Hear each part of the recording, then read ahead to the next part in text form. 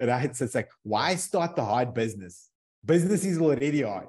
Why choose to start the hard one when you could choose to start the easy one?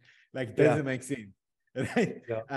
Go do the hard business as your hobby and go lose money on it. That's fine, but when it comes to like building your life, your legacy, your dream life, the lifestyle you want to live, like, invest in the ship that invest in the wave that lifts all ships. Like, if you want to be in any space, identify the trend and go with that.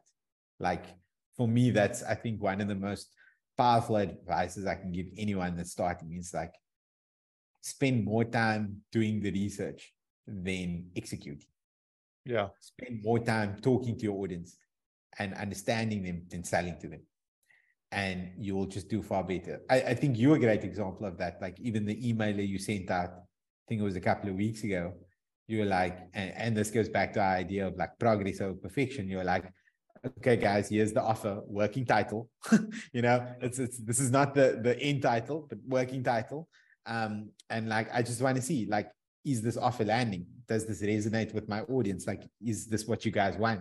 Is this what you want me to help you with? And like, that's great. Like, everybody should be doing that,